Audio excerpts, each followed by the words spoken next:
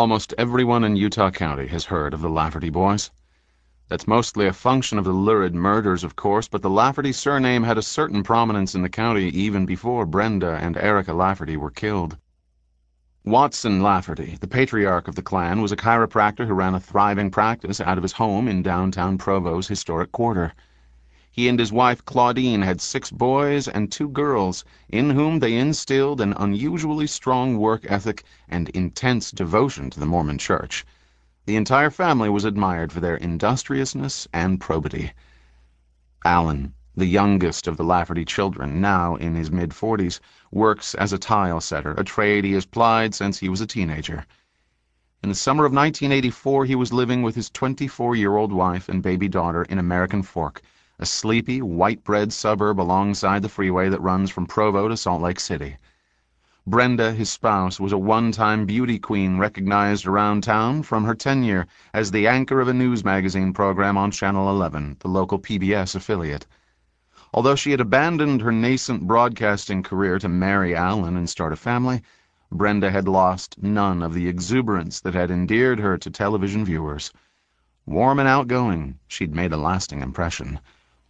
On the morning of July 24th, 1984, Alan left their small duplex apartment before the sun was up and drove 80 miles up the interstate to work at a construction site east of Ogden. During his lunch break, he phoned Brenda, who chatted with him for a minute before putting their 15-month-old daughter Erica on the line. Erica gurgled a few words of baby talk. Then Brenda told her husband everything was fine and said goodbye. Alan arrived home around 8 that evening, tired from the long workday. He walked up to the front door and was surprised to find it locked. They almost never locked their doors.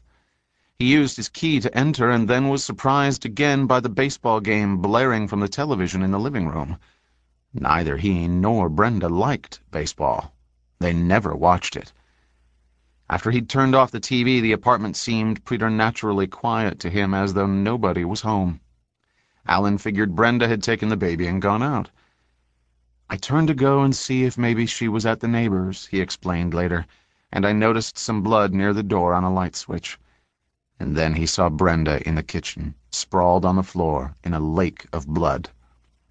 Upon calling Brenda's name and getting no reply, he knelt beside her and put his hand on her shoulder.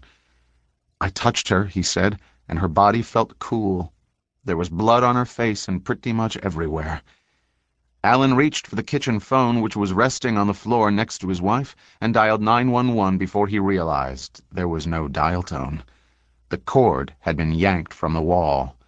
As he walked to their bedroom to try the extension in there, he glanced into the baby's room and saw Erica slumped over in her crib in an odd position, motionless.